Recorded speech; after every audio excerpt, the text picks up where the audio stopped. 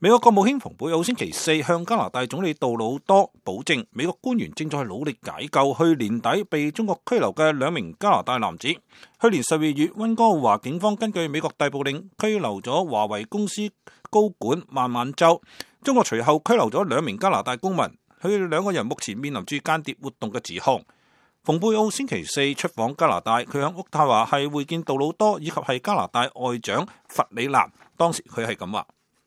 Our team is focused on helping those 2 Canadians be released. China needs to honor the commitments it's made to the world, and it's our expectation. 蓬佩奧表示，佢哋嘅團隊正在係致力於幫助呢2名加拿大人獲釋。佢仲話，佢哋被扣押係錯誤㗎。有官員表示，中國問題將會係會談嘅重要議題。